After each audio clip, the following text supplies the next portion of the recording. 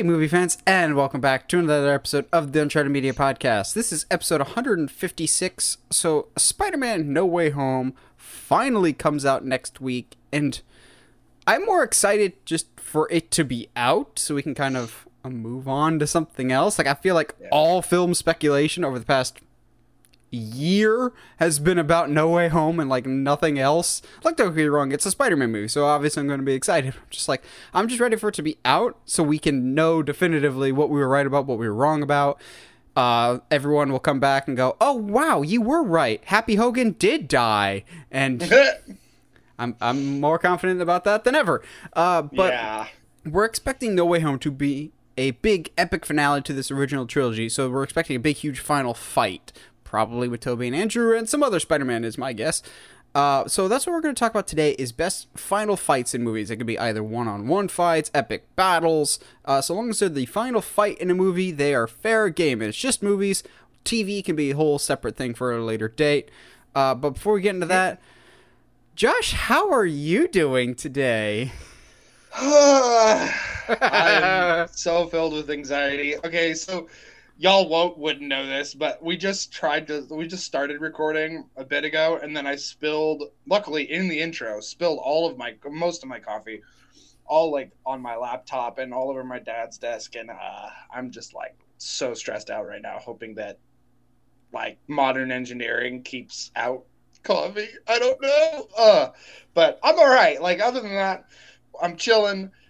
We finished decorating the Christmas tree last night.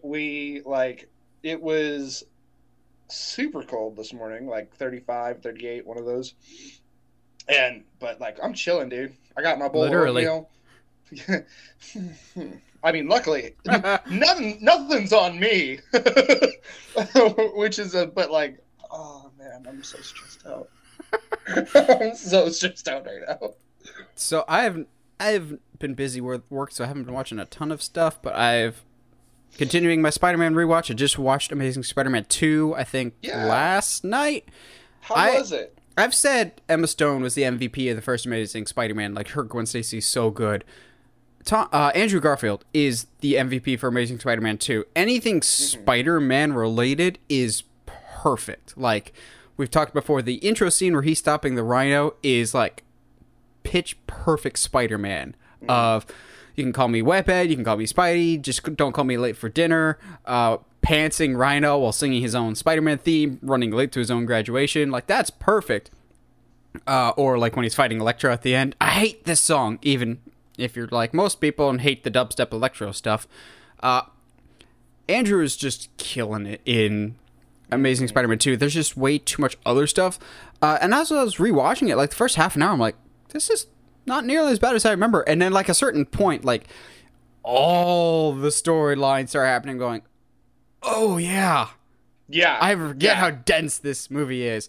Another reason I think I like the Amazing Spider-Man 2 suit almost the most, except for the Homecoming one, and we talked about before, the Amazing Spider-Man 2 suit is almost perfect. Just make the eyes move, and it's a perfect Spider-Man suit. I think the reason I like that one so much is it's a little loose. Like, when he falls from the sky, you could see the ripples in his uniform, and it's not, like, skin tight like the Holland or the Maguire one is. Like, this is clearly fabric and made by a person. It's got that tactile feel to it. You're like, that looks like Spider-Man. It bunches up in certain places when he's bending his arms or legs. Like, that is not like skin tight. That looks like Spider-Man.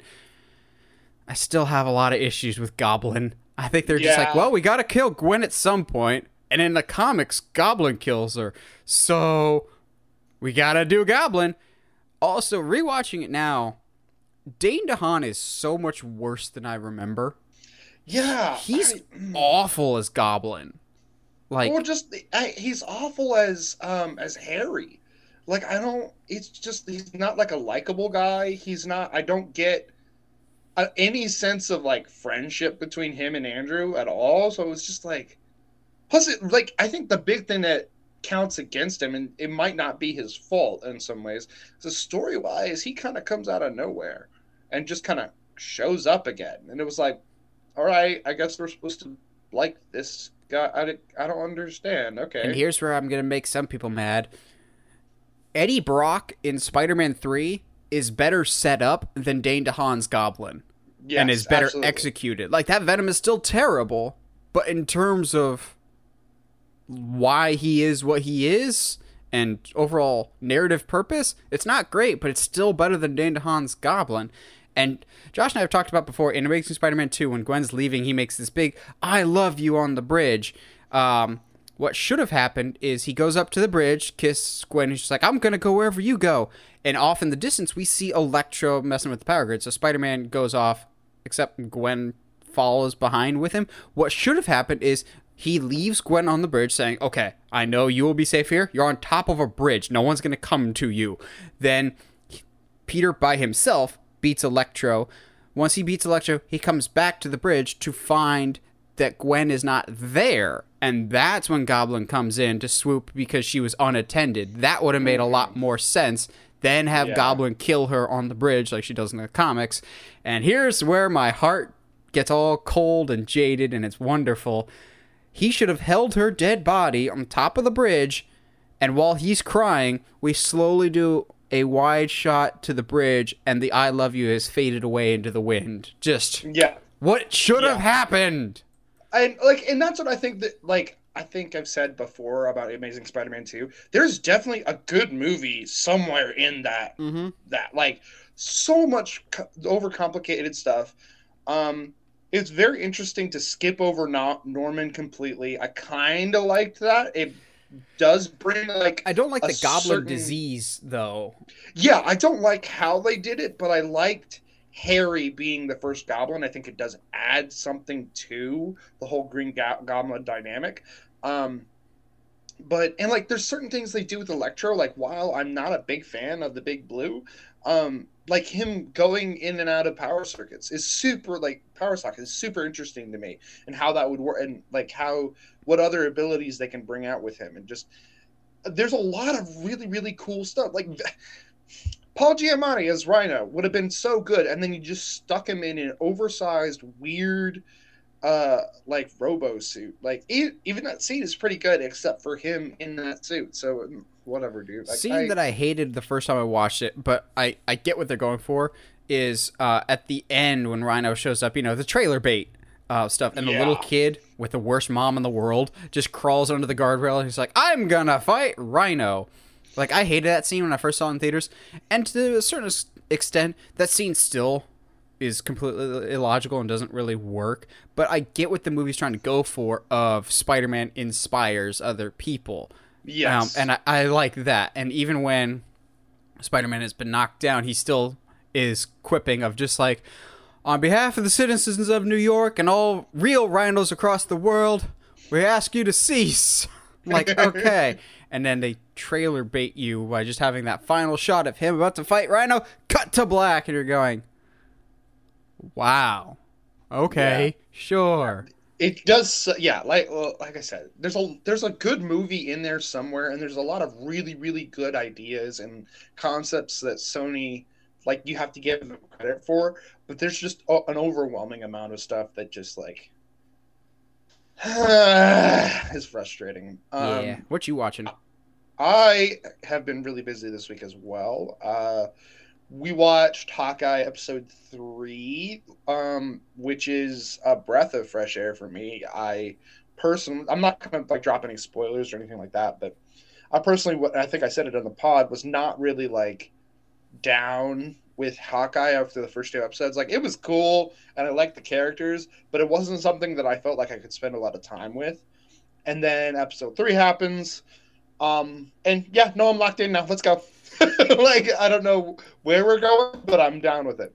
I think, and I felt this way as soon as the episode was done. I was like, I think this episode 3 of Hawkeye, was my favorite episode of any Marvel show to date so far. I won't say it's my favorite episode of Disney Plus programming, because that's probably still episode 4 of Mandalorian, or Luke Skywalker showing up in Mandalorian. But in terms of, like, I don't think there was an episode of Loki or Captain Falcon Winter Soldier or WandaVision that I liked more than this episode. I thought this episode was paced perfectly.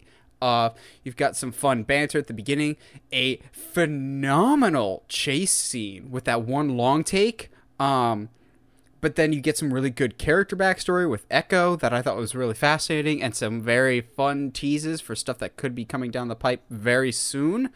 But to me, actually, the scene that really stuck out in my head more than the chase scene or Echo's origin or anything else was when Hawkeye's son calls him and he doesn't know who's calling him. And so Kate immediately starts writing on a piece of paper. I'm just like, okay, I will like Kate for life. Like, you're just there to help, and it's those little like helping moments. And he's like, thank you. Like, he's appreciative. They're a good team. It's the little touches to this show that's really, really making me like it a lot, especially in episode 3. My heart absolutely broke when he was like, "It's good to hear your voice, buddy." And I was like, "Oh, don't do that to me already. I'm not ready for that." Also, without dipping into spoilers, that one trick arrow, I almost jumped out of my seat, so excited. Like the one special arrow on the bridge. Yeah. I was like, oh, that's cool. You had that this entire time? What do you come on. It's a nice reversal of that iconic Ant-Man and Hawkeye panel. I like it a lot. I like that we're finally getting into the trick arrows. I'm like seeing some really, really cool stuff, like stuff that makes sense, proving DC that you can make like an archer like really entertaining and really cool to watch and like actually a pretty viable hero. I mean, yeah, I don't know. Let's get into some news because we've got a lot of comic book news this week. Yeah, it's crazy. So, kind of out of nowhere, we got a whole bunch of Spider-Man adjacent stuff, but leading the pack was the first look at Spider-Man Across the Spider-Verse, which, if I remember correctly, is the first like official name confirmation for what this movie was called. I thought we were just kind of going with Into the Spider-Verse 2, but no, it's Spider-Man Across the Spider-Verse Part 1, which I thought was very interesting. And also, because I'm an idiot, the first time I watched the teaser, I didn't stay till the very, very end, so it's just like, oh, Spider-Man Across the Universe. And then a few minutes later on social media, everyone's just like, Across the Universe Part 1. I'm going, wait, did it say Part 1? Oh, yeah, it did. I'm just impatient, apparently. I'm a little mixed on this trailer. I think, by and large, I really, really liked it, but it was kind of weird going from when Gwen shows up and them having that fun banter to when he goes into the different universes. I get what they're going for of teasing big things, but it was kind of weird to see this almost completely done scene with Miles and Gwen to, let's just call it pre-rendered stuff with Spider-Man 2099. Like, visually and the colors, and it looks fantastic, but it clearly wasn't done yet. But I appreciate that they're dropping some hints. In weird, like, continuity nitpick, though, he's surprised that Gwen shows up, but in the end of Into the Spider-Verse, we see that she shows up and he's smiling and ready to go. It's not the same continuity, but whatever. I'm excited for this. The trailer didn't show a whole lot, but that's because this movie's like a year away, and I'm sure they still have plenty of animation to go. I'm very hyped for this movie. It's not the top of my list, but I love the first one so much, and I'm excited to see what they do. And also, it wasn't until like the second or third time I watched this trailer that I'm going, oh yeah, he never did go to anybody else's worlds. So we get that great shot of him like super, super close up going through some of the tunnels, which is almost shot for shot when Peter B. Parker shows up, of like that close up of his face that's all kind of stretched out. It's like, oh, that's a nice callback because he hasn't traveled the multiverse yet. Josh, what did you think of this trailer? And also, who do you hope shows up in Across the Spider-Verse? Yeah, so like, I guess I didn't take the backgrounds as like not rendered. I guess I took it as like a different art style for that world, which is fine, I guess. But it's odd but cool to see Spider-Man 2099 absolutely jacked out of his mind. Like, that is a big boy, and I think that... What does he bench, 2099? 2,099 pounds with one arm. He's like Spider-Man 2099's the guy that sits in the gym and goes, well, yeah, well, your PR is my warm up. Like that's him all the time. I like the design so far. I agree that the continuity was a little off. I'm curious if that's not the first time that they meet in the movie. I think so too, because Gwen's hair is longer. Yeah, so I'm wondering if they're gonna have like a little bit of a scene beforehand, maybe because it does seem like there is a pain in his eyes almost. Also, first of all, I forgot to say this: them aging up Miles is peak, very good. Like wow, it's like okay, cool. I like progression. That's fun. As far as like, did the trailer do anything more for me? Like you said, like it just, the movie's still a year away, and I'm okay with them not going all Sony on this and revealing too much too early. I'm down. Like, sure, this wetted the taste buds. Especially the part 1 had me very interested. Like that's game changing too. Who do I hope shows up? Okay. Spider-Ham and Spider-Man Noir would be fantastic. I love it. But I'm okay if they don't. I won't be hurt. It'd be interesting if they bring in other characters that aren't necessarily Spider-Man from those universes. Having a legit like Frog Thor show would be hilarious, just because that's Spider-Ham's universe technically, especially if Miles is going to these universes. I think that opens up the possibilities a lot more. Seeing Peter B. Parker again, I think would be, and like if we go visit him and he's like gotten his life back together and he's back with Mary Jane, he's back on top of his game again, would be like just perfect. I would love that so much. I'm surprised you didn't say like Ben Reilly Spider-Man. Josh would get a little too excited about that, I think. Dude, like a classic hoodie Scarlet Spider would be like, oh, so good. But like, I'm okay with them having like the quote unquote the big Spider-Man, like because Miles I would consider like one of the Spider-Man, and like same thing with Spider-Man 2099 and Scarlet Spider as well, I think are like the big ones. It'd be interesting if, I just had this thought, it'd be interesting if they like somehow interweaved the Clone Saga with the multiverse. I don't know how you'd pull that off, but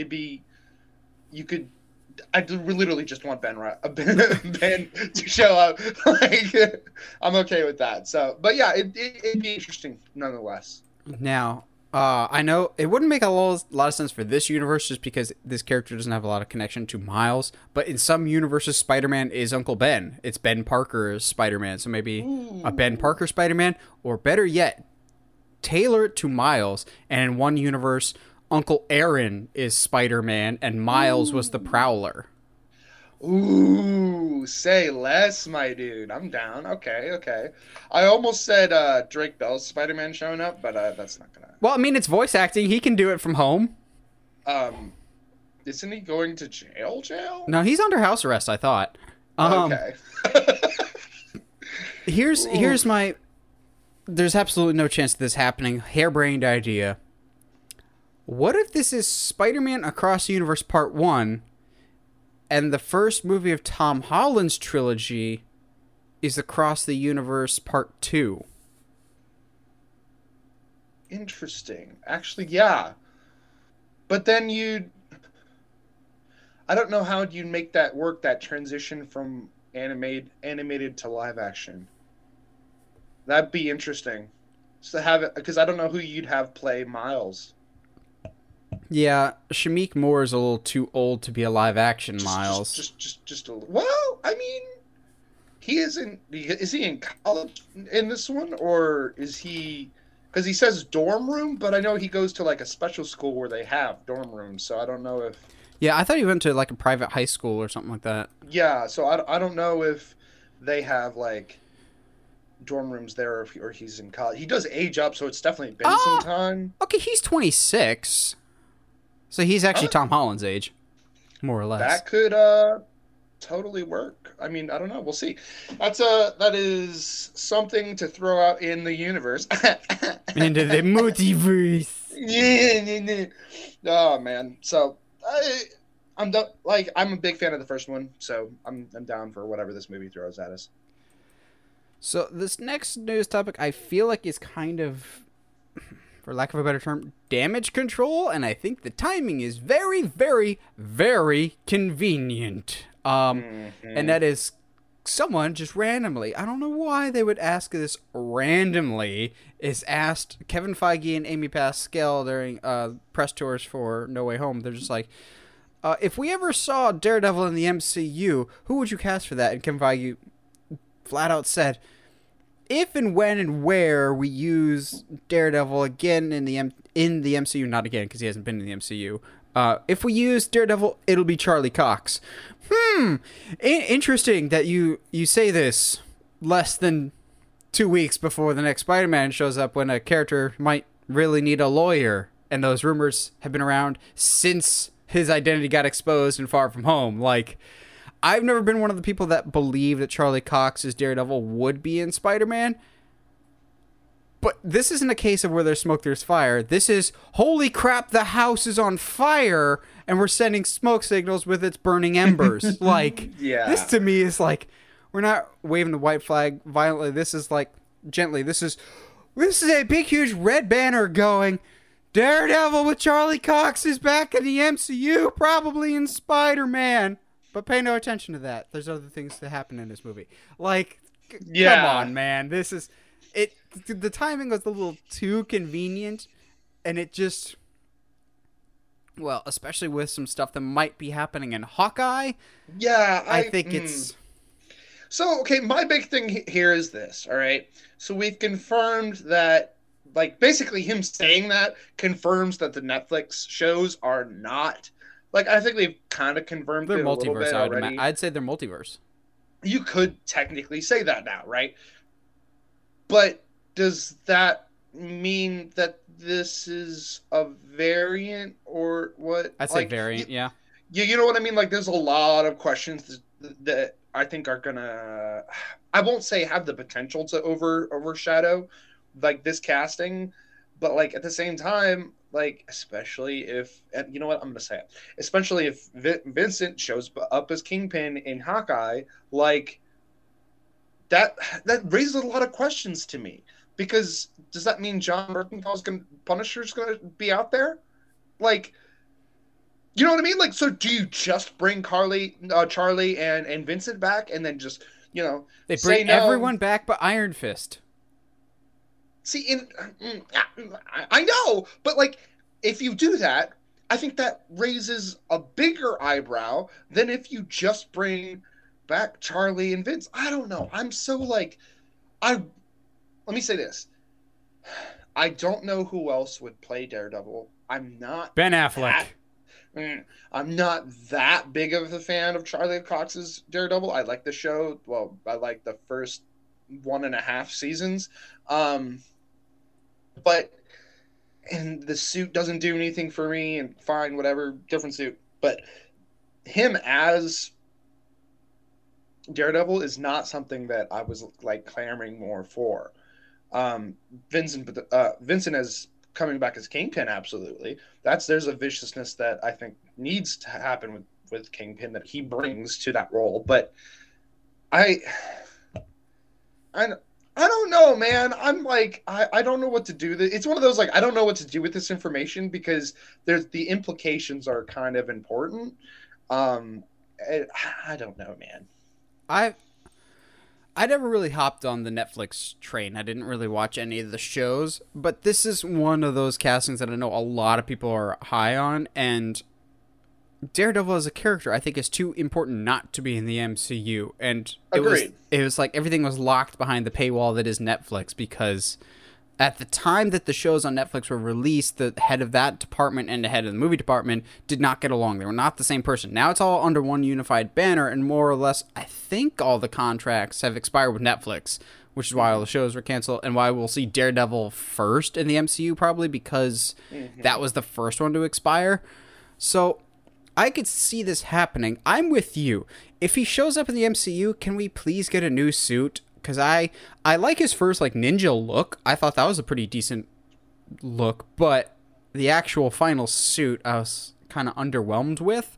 And the MCU lately has really put even more of a concerted effort to have comic book accuracy and awesome-looking suits. Like, we know Hawkeye's getting the purple at some point, and that makes me very excited because, please.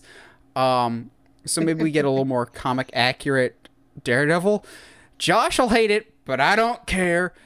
Cowards, bring back the yellow and maroon Daredevil suit. I dig that suit a lot, actually. Oh, see, I think what the big thing they won't do is they won't bring back the batons. See, that you need those though. The batons are necessary for Daredevil.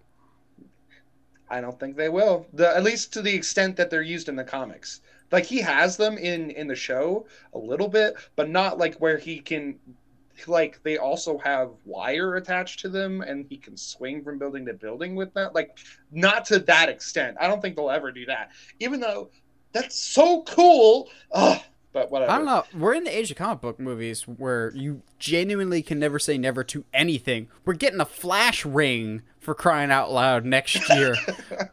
Okay. We had a big, huge scale of Endgame. We're having Michael Keaton's Batman back. We really cannot say no to anything except a Man of Steel sequel. That's the only thing we can't get in life.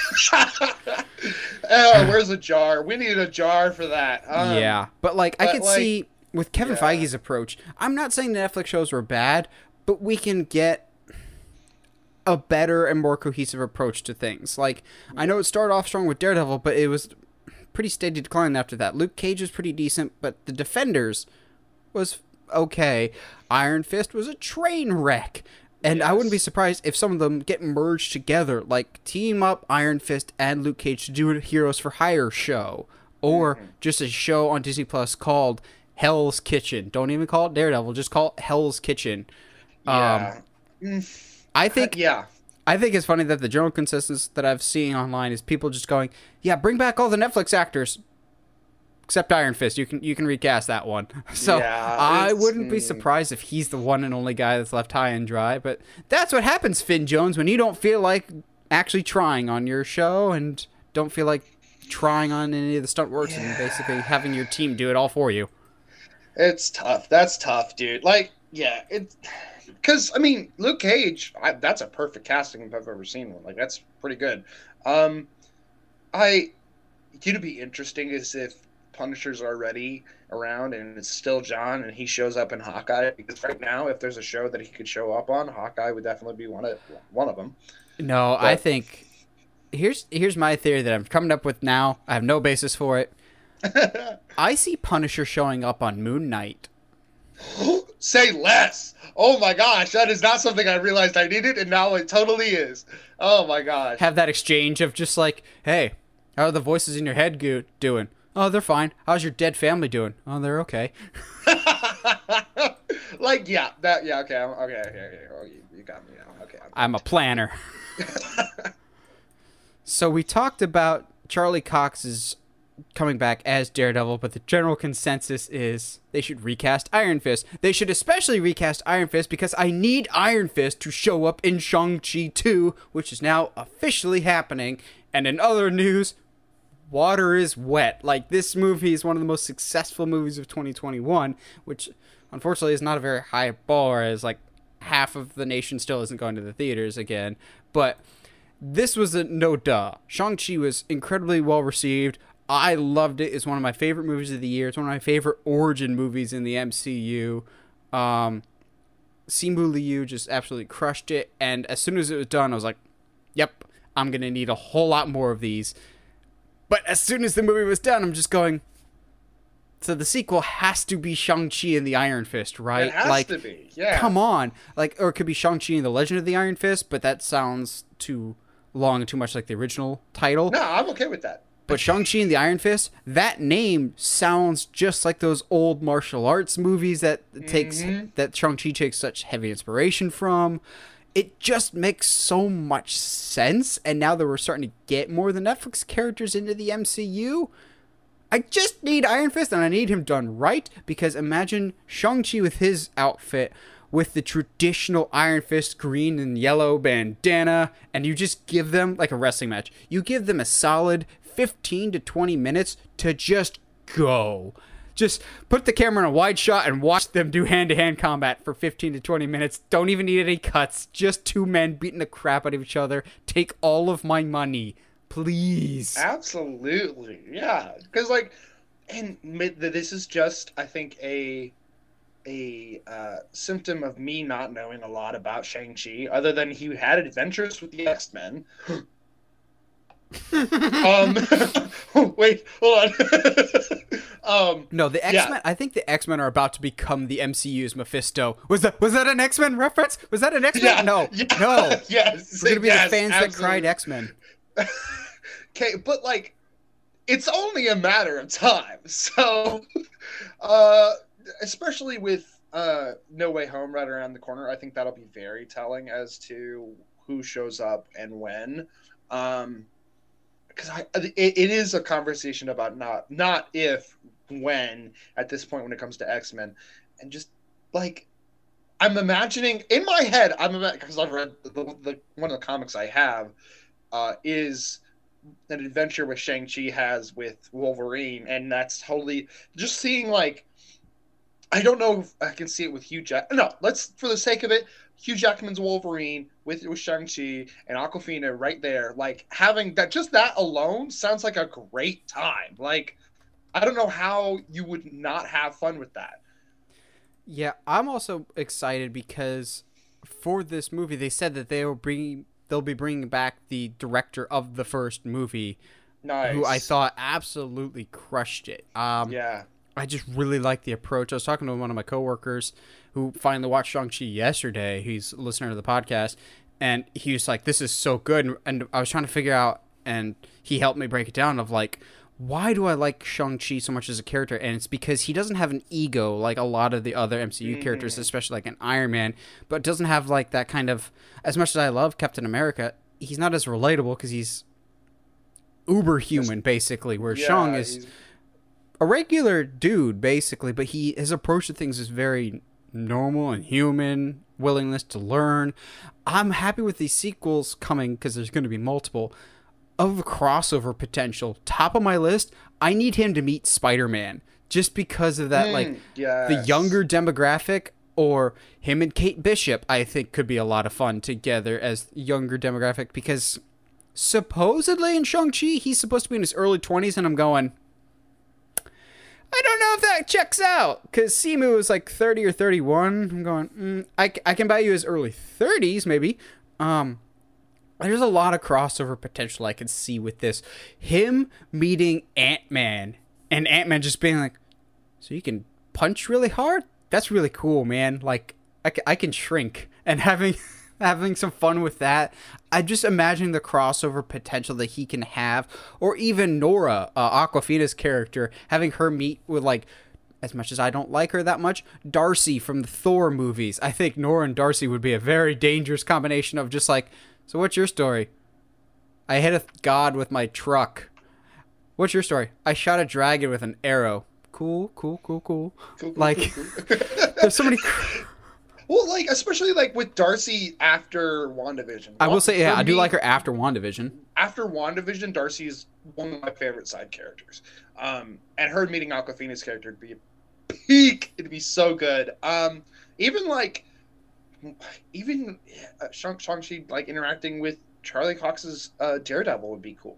I'd be down with that. Are you kidding me? Dude, a scene with Daredevil and Shang-Chi with no rings, head-to-head, like The Raid, just a solid minute or two of them feeling each other out, and just boom. Oh, there's so many Or, I don't know, him interacting with Moon Knight would be fantastic. Like him, oh, let's go. Yeah, so I completely agree. Like it was just like it was a no-dur to give this a sequel. A singles career. Singles career. But also like you said, the crossover potential is huge. Just it's a no-dur. Like, absolutely. Bring it on. You don't even have to tell me what's happening. I'm there. Yeah, you just have the original cast coming back and the original director coming back, and I'm there in a heartbeat. The only thing that will make me go, okay, I'm just even that more on board for this movie is before this movie's done or Shang-Chi's time in the MCU is done, I need Jackie Chan to show up in a Shang-Chi movie. Oof. Because so much of Jackie's style is emulated in Shang-Chi, and I just need it. I just need it so much. There's got to be a character for him to play. Like I can't imagine that there's not like a kung fu master that Jackie couldn't play in the MCUs. Oh. That was a... I don't have anybody. It just would have been great. Oh. Dude, so good. So now we've covered enough Marvel news for today. Let's switch over to the pond that is DC. And a show that I'm absolutely getting more and more stoked for every time we see some new stuff for it is John Cena and James Gunn's Peacemaker, a spin-off show of the character debuting first in The Suicide Squad. They showed a trailer, I think, at DC Fandom.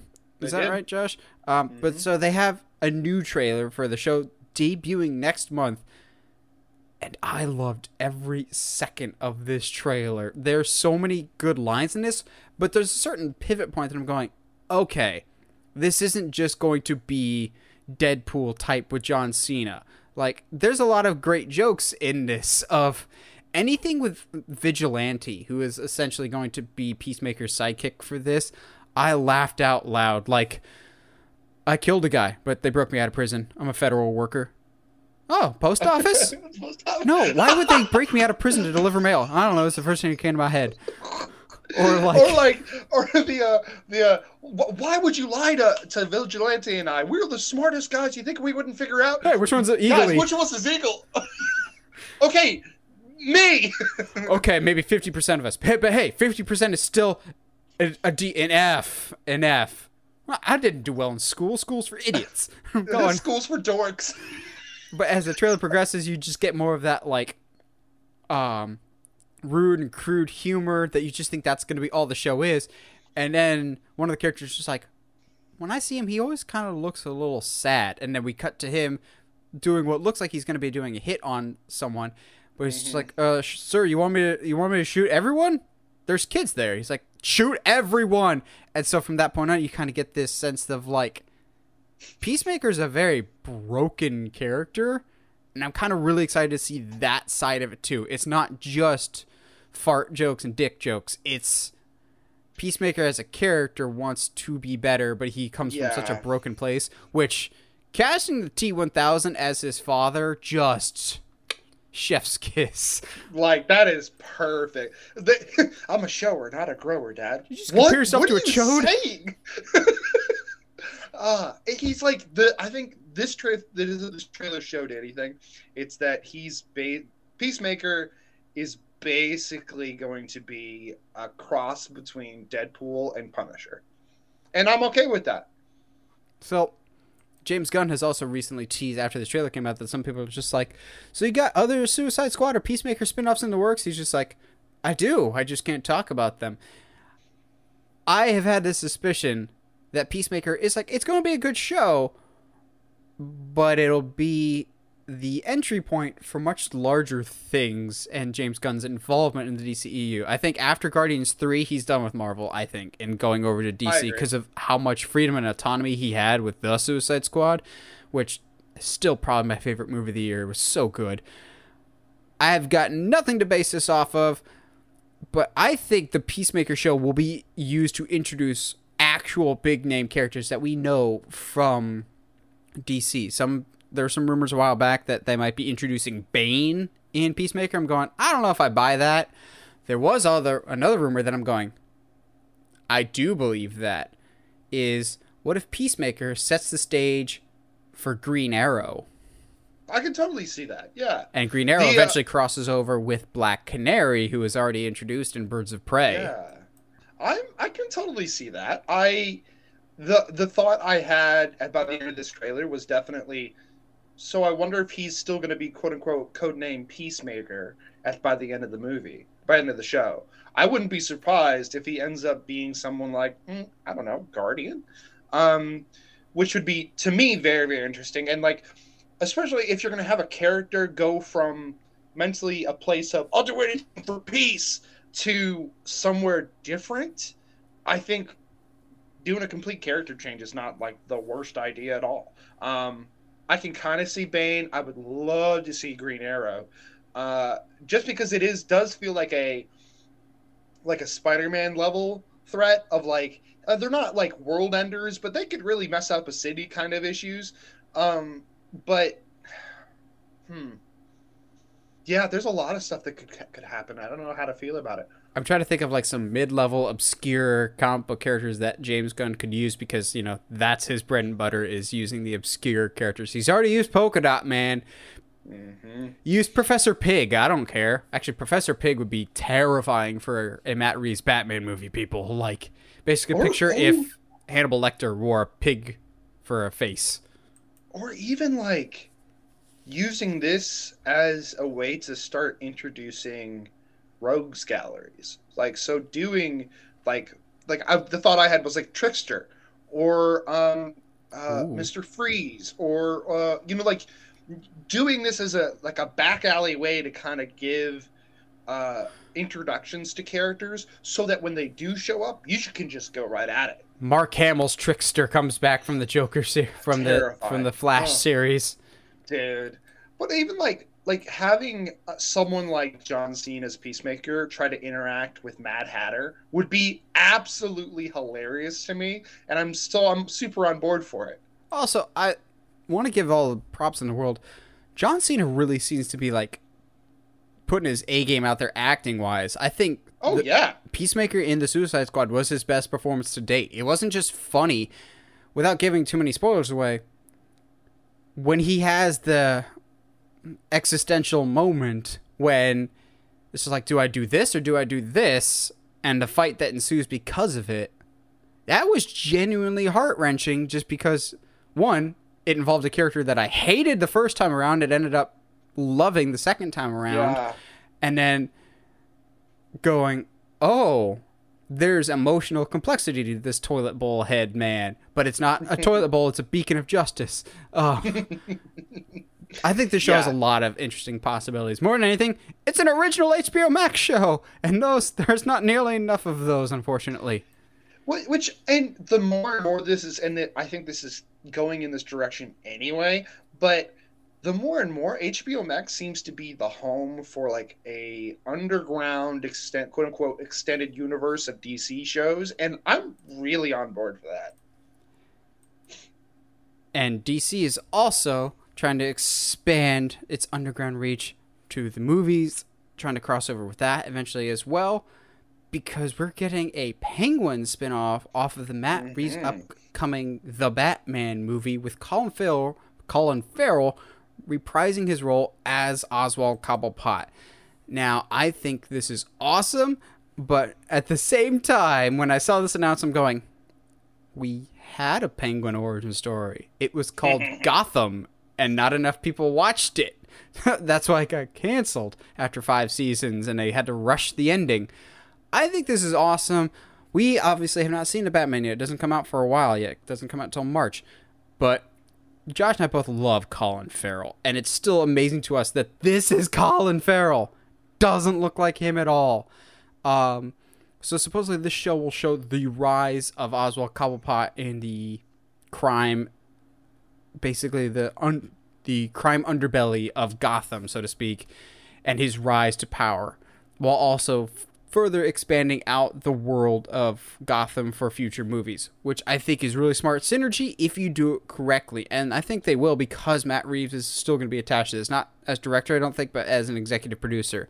Now, this will also work in tandem with the GCPD show that we've got coming out with Jeffrey Wright back as Gordon. So we're going to have 2 separate shows tying into the movies.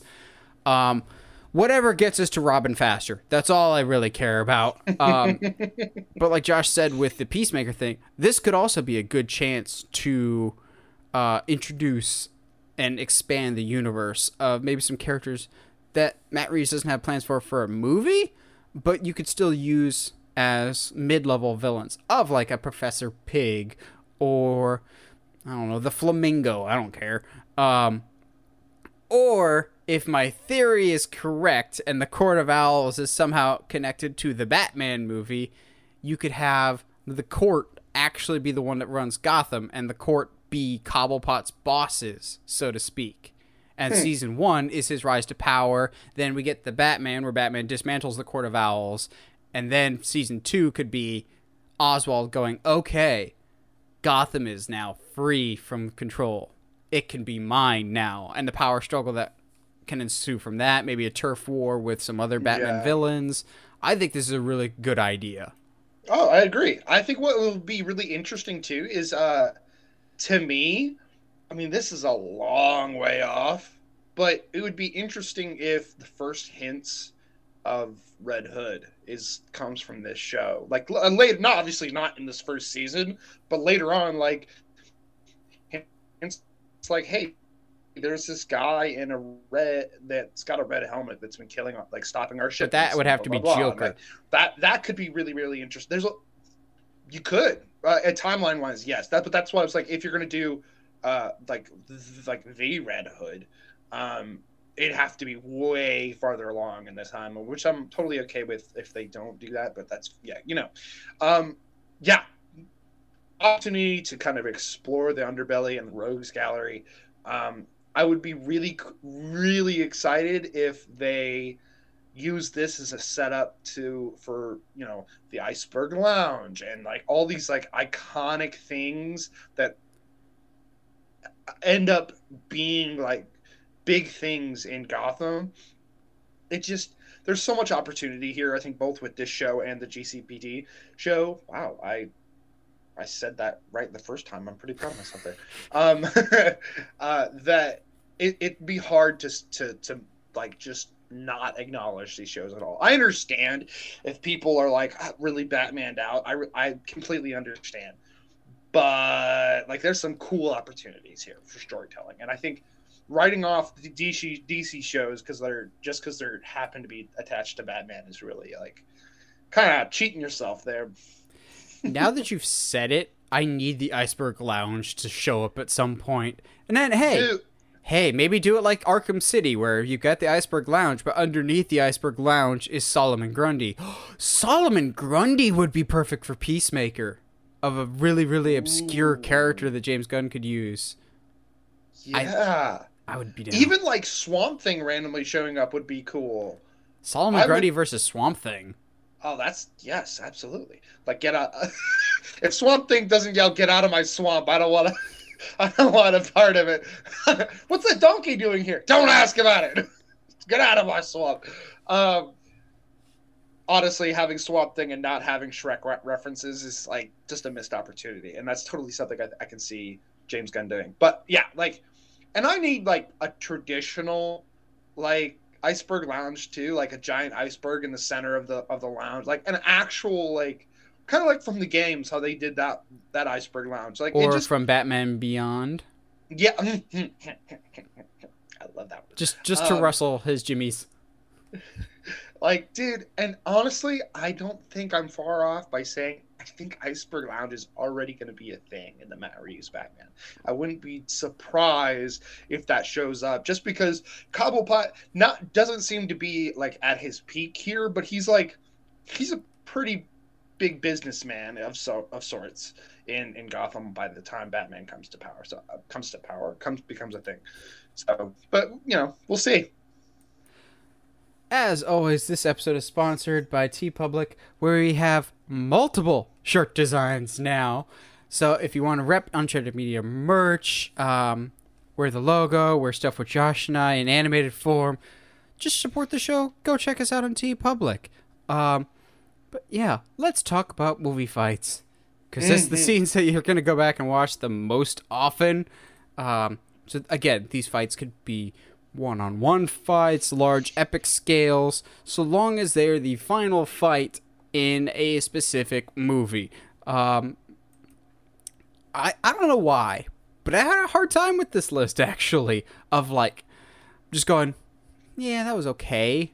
Or, like, feeling like I'm missing some, so I wouldn't be surprised if there's some that you've mentioned, and I'd be like, oh, I'm dumb, I should have remembered that one. Where should we start with this, though, Josh? Do we want to do, like, large-scale, small-scale fights?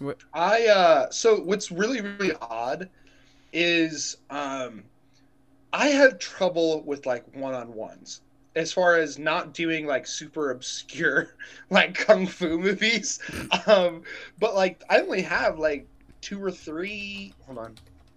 I mean, no, I've got quite a few one-on-one battles, but, like, some of the best ones are, like, ensemble fights. Because it is a final fight should be the culmination of what the movie is all about, right? Yes. So, like, I'll lead with this. So the final cop fight in V for Vendetta, where with the iconic lines like because I am an idea and ideas are bulletproof. Even though he dies like right after that. But it's the final fight of the movie, and it's the culmination of the government still trying to be cheeky about what they're doing with stuff. They're going along with his plan, but they don't want to. They still want to be on top, and V is the ultimate idealist in that dude, you can't kill me. I'm gonna come up on top because as long as people believe in ideas, that idea will live forever. So it's just like it's such a good fight too, of the traditional action movie trope of hit. I just watched a Larry Bird documentary randomly, and he's he's iconic for telling you what he's about to do, and then does it right in your face. Just quick side tangent. Maybe it's because my parents were Celtics fans. I feel like Larry Bird is still criminally underrated to this day. Oh, absolutely. The things that he could do. Just Bird is one of my all-time favorite players, and he is just one of the dirtiest players. Not like a Bill Laimbeer type of dirty, but like Larry will mess you up. The dude that looks like he works at Cabela's will mess you up. Yes, but that's what I think. Like, there's that element to this final fight in V for Vendetta where he's like, no, like I'm gonna kill you after you're done with your shooting. So you better hope you can reload faster than I move. And it's like it's such a cool ending to a great movie that I still watch every 5th of November. It's just super good. I think super emotionally fulfilling, I think is the phrase there. I have one on my list that I feel like because of some other movies that came out a few years before it doesn't get talked about as much. And we'll talk about those other movies. But a movie that I'm sure Josh will be happy is on my list because he and I both grew up watching this. The Lion, the Witch, and the Wardrobe. Yeah. I feel like the final fight in The Lion, the Witch, and the Wardrobe does not get talked about enough because Lord of the Rings was a thing that happened a few years before. But to me, it's always... Lord of the Rings is the big, epic, mature storytelling, whereas Lion, the Witch, and the Wardrobe was the intro to that world and the intro to fantasy for a lot of people. But it's a darn good fight that still, frankly, really holds up. The visual effects in Lion, the Witch, and the Wardrobe for 2005 are still outstanding. And the level of violence that they put in a PG movie, surprisingly good. But yeah, the visuals, the epic scale. It's a large-scale fight that I was very surprised. But also, unlike some other movies that have large-scale fights, there's actual strategy involved with Lion, the Witch, and Wardrobe that I really appreciate of okay, before they even come to us, eagles drop the big old boulders. That's going to help take out some of them. Then we get the archers for the long-range stuff. Then we get the phoenixes to create the the fire barrier. Like, there's so many cool elements to it, and then it moves from a big field to a condensed, tight, narrow field. I'm going, oh, there's actual strategy involved with this, which now, as an adult, I appreciate that Peter learned all this strategy living through World War One. Like, the bombers basically inspired him to do the eagle dropping the rocks type of thing. Yeah. It's World War II, but yes. No, it's World War One. I thought it was World War One. I'm pretty sure it's 2, because that's when Germany bombs London. Is it? There's also no planes in World War One. Yep. It's World War II. I said World War II from the get-go. Yep. Also, and, like, I'll say shout this.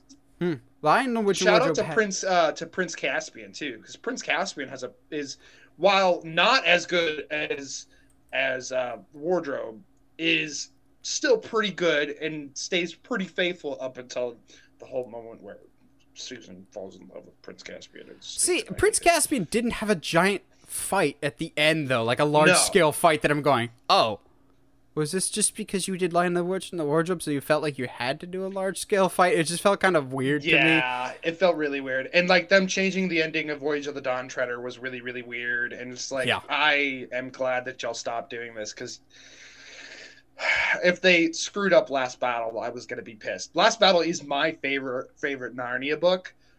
It is one of the first books that ever made me actually physically cry. Was when they kill the horses. Lion Witch of the Wardrobe is fantastic. Like, Lion Witch and Wardrobe also has one of my favorite obscure action characters, and it is the general that's always standing by Peter's side. And so, like, right before the battle begins, are you with me? To the death. And so, like, Peter gets knocked off his horse, and so they're all retreating, and General sees that Peter's basically screwed. And so him and the Rhino, like, turn around, they're like, you ready to do this? Let's do this. So the guy, like, starts running with 2 gigantic swords, starts mowing everybody down. You're like, this is awesome. He puts the 2 big swords in the Minotaur.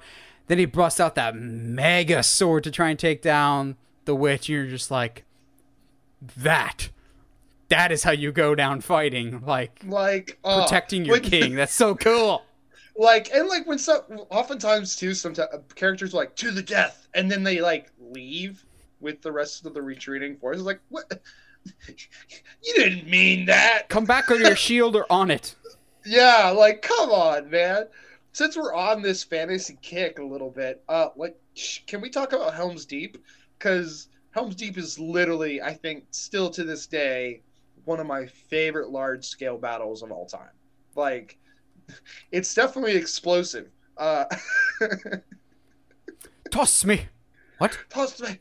I can't make the jump. You're gonna have to toss me. Don't tell the elf.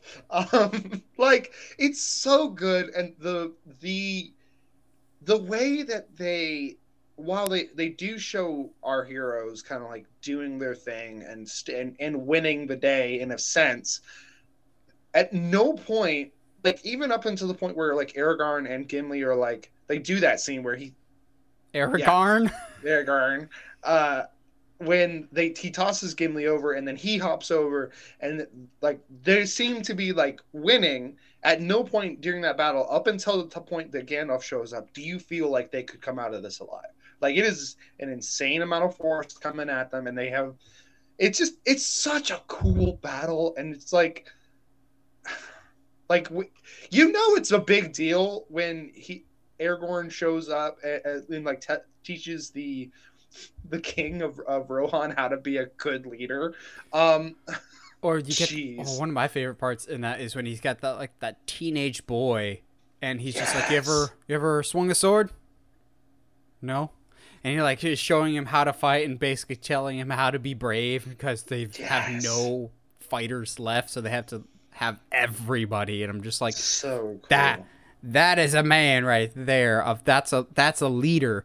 There's so many iconic moments though with Helm's Deep. If you get what's his Legolas surfing down the stairs. Yeah. You get the random Peter Jackson cameo of throwing a spear over the wall. Yeah. You get the rain coming down, so it begins. You get the guy standing on the rock. The one that always makes me laugh is the marathon runner that's like carrying the fuse that'll blow up the wall. Yes! Because it always looks like a Olympic torch or whatever. So every year at my parents' house, they have a fake tree that like is built in parts. The top of the tree always makes me think of that, of it's shaped the exact same way. So whenever I have to help with the tree, I always get the top, and I think it's the bomb from Helm's Deep. And like Legolas is like trying to take him down, and you're like in your head, you're like, I hope he takes him down, but there's no way, buddy. There's no way you're stopping this. Which man. I mean, I know he's on the bad side, but major props to that runner. He gets shot a whole bunch. It just keeps going, man. Like at no I point does he man. stop. Like he doesn't slow down at all. He's just like, oh, 'tis a flesh wound. I'm gonna die anyway. So cool. Actually, Helm's Deep is not my favorite fight in all of Lord of the Rings, but I can't put the Battle of Gondor because it's not the final fight. I think Gondor's even more dire, and it gets worse. And then, you think you know death, and you get everyone on the hill, and you're just like, whoo! But the part the scene I'll go with is the Battle of Mordor, the actual final battle for Return of the King, like the. So let's call it the target battle, because as it's starting to go, you get the little circle and everyone surrounding him kind of looks like target for Frodo. And then everyone runs past the hobbits because the hobbits have little legs. It's such a good battle because honestly, there's nothing to gain at the Battle of Mordor. Like they don't know if Frodo and Sam are still alive. It's not for victory. It's just on the slim chance that there's a little tiny bit of hope that Frodo and Sam are still alive. Maybe we can buy them just a little bit more time. It's so well done. It's the culmination of Aragorn's arc of, okay, you're finally wearing the colors. You are finally the king, especially, finally, more or less. And you get, who is Hugo Weaving's character? Presenting him with the repaired sword. You're just going, that's a really long sword. Like, why is that so ridiculously long, but only meant to be wielded by one hand? It's weird, but you're just like, yes, Aragorn, you've come a long way.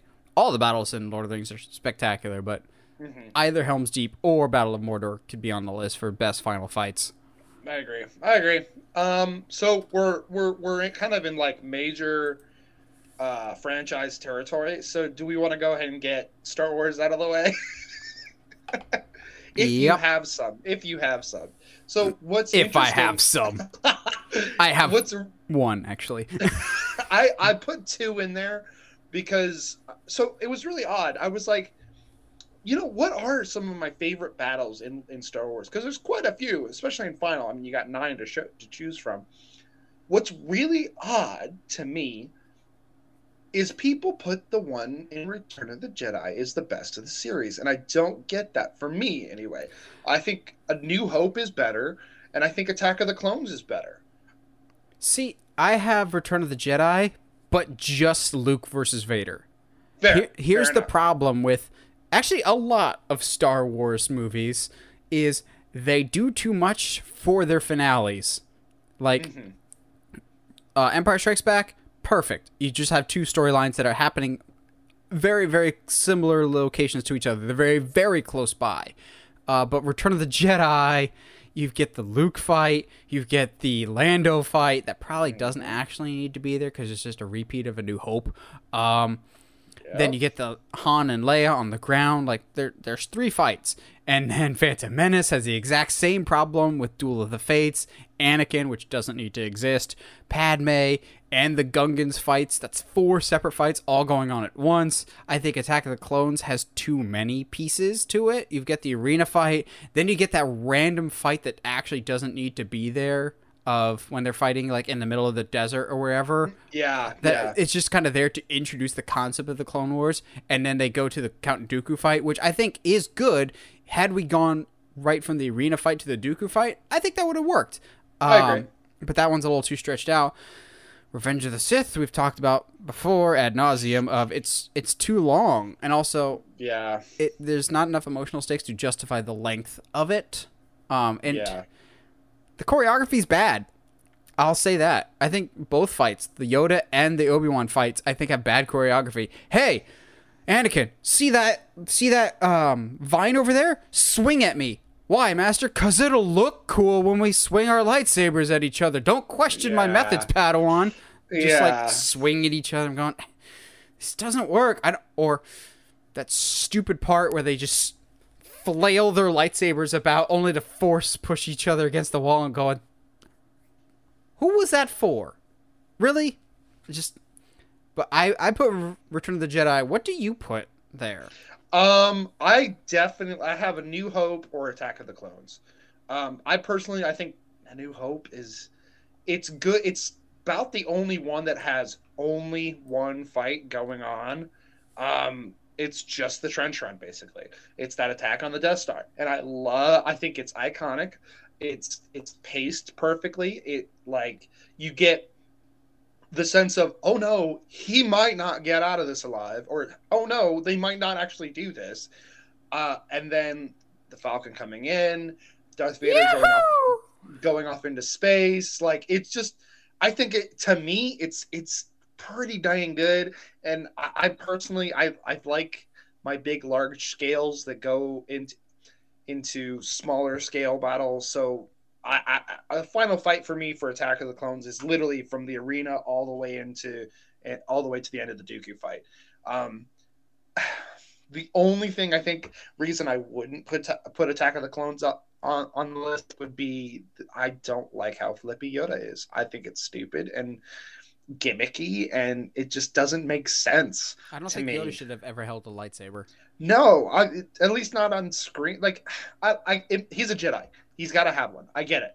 But to have him be that flippy feels so weird. And I just don't like it. Yeah, like Attack of the Clones, I think, had it right when Dooku and Yoda first start fighting. It's a battle of the Force, of using and moving things. Mm-hmm. I'm going, that's a good idea. That's how Yoda should fight. Or when Dooku shoots the lightning at Yoda and he just absorbs it, and going, that's cool. Also, Yoda absolutely has dabbled in some dark stuff to be able to do that. There's no way he didn't.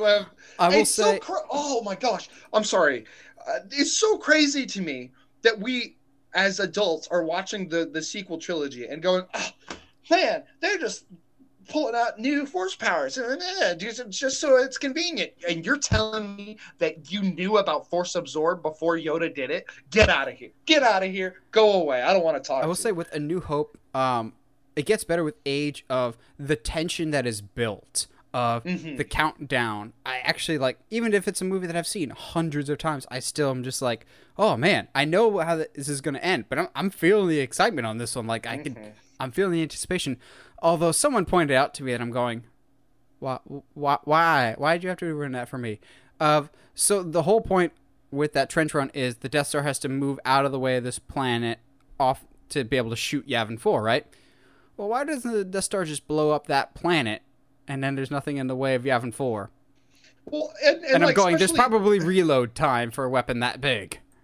But like, also, given kind of the stuff in Rogue One, as much as like you and I have different opinions, I do enjoy it, but it definitely establishes that if it wanted to, it just have to have a powerful enough blast or time to charge, it would just shoot a hole through the planet at the moon. Like, there's no way. That's definitely a small little nitpick, but I agree. Like, the fight still to this day is so good that still watching it today, I still go, oh, I know how this ends, but I'm locked in and ready for it.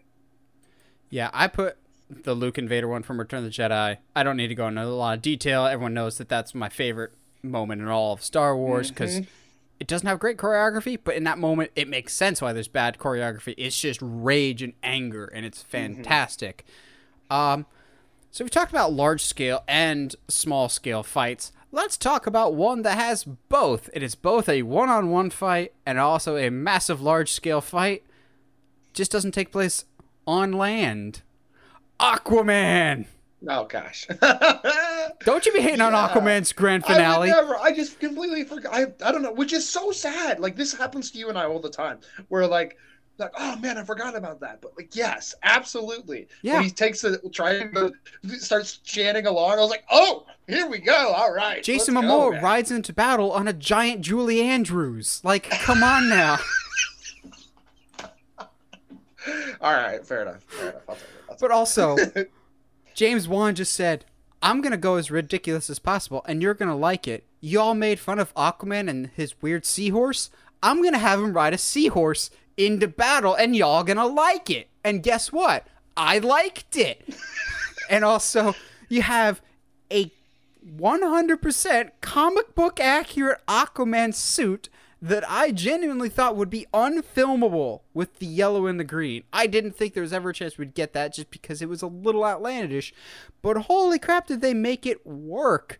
But the large scale, James Wan understands fight geography of, okay, good guys are the red light and the bad guys are the ones in blue light. It makes it easier to understand the geography, whereas Independence Day Resurgence, I'm going to point you out once again, of the good guys and the bad guys are both flying green lasered alien ships. So I don't know who's shooting at who or who I should care about. Whereas Aquaman, it's a cluster, but it's a clear cluster. It's organized chaos that you can follow, and it's ridiculous and wonderful. You have Dolph Lundgren riding a shark into battle, but you don't bat an eye. You have Amber Heard. And then you have Jason Momoa just being amazing.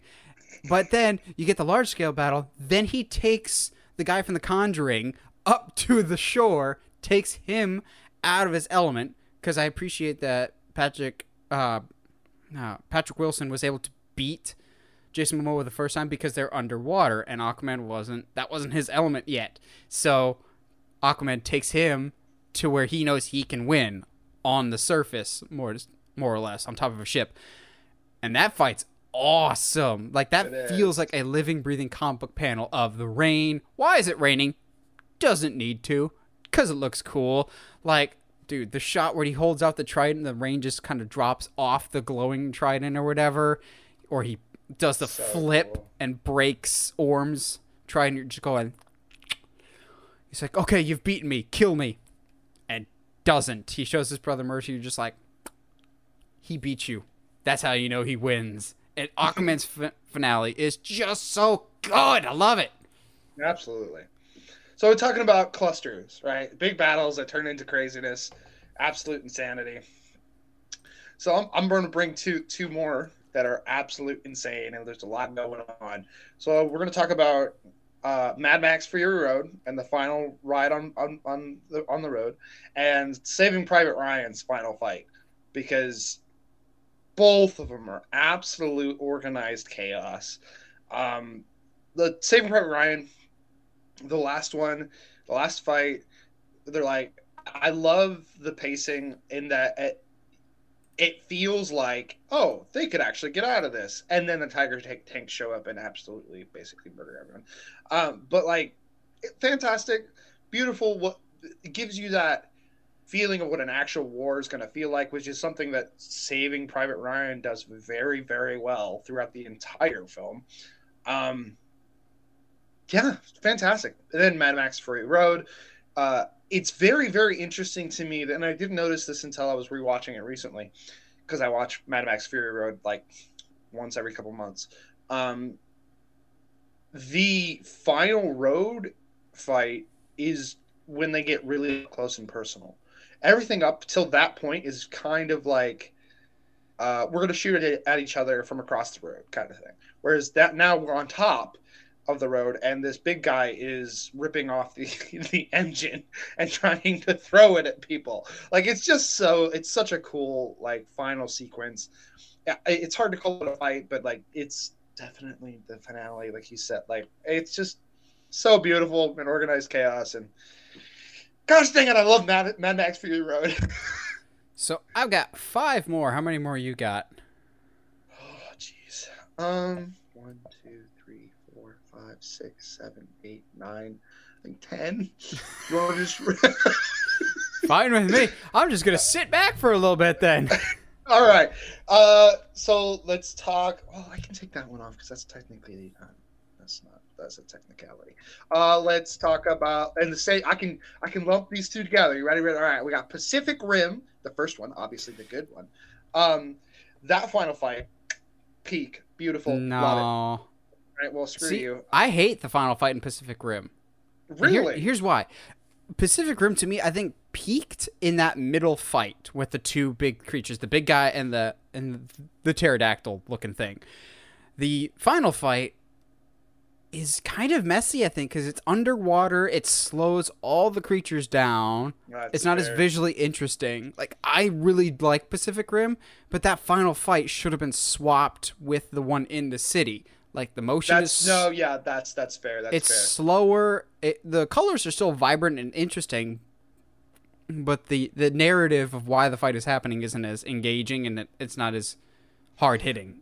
With that being said, too, as much as I don't like Pacific Rim 2, the final fight is a little bit more interesting than the one. It feels more like a first. final fight type of. Yeah, definitely, especially when they all combine and it's crazy. They combine their Megazords. So since we're already in Tokyo, let's talk about Godzilla versus Kong's final fight. I was wondering if that like- was going to be on here today. Dude, no way you can't bring this up as one of the coolest, like, best final fights of all time. Just like, and I love that this is the only Godzilla movie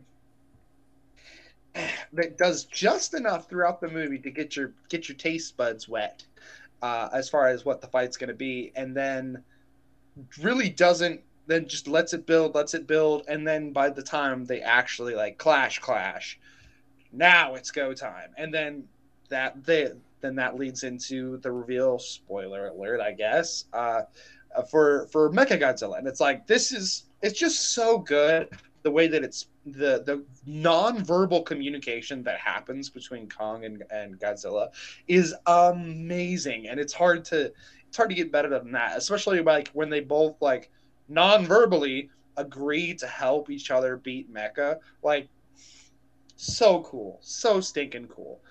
Also, it's another. I always viewed Godzilla versus Kong as a wrestling match come to life. Of like, okay, you've booked your two top champions. Who's gonna win? Y'all kind of know Godzilla is gonna win. That's why I was rooting for Kong just as the underdog.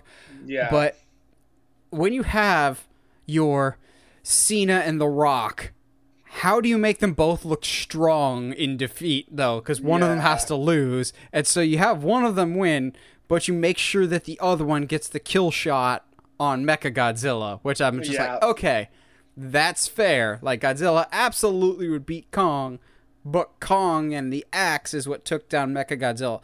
Like, obviously, Godzilla and Kong had to work together, but it was nice that they let Kong had the final shot, so to speak. Yeah, absolutely. Excuse me. I have a couple animated ones here.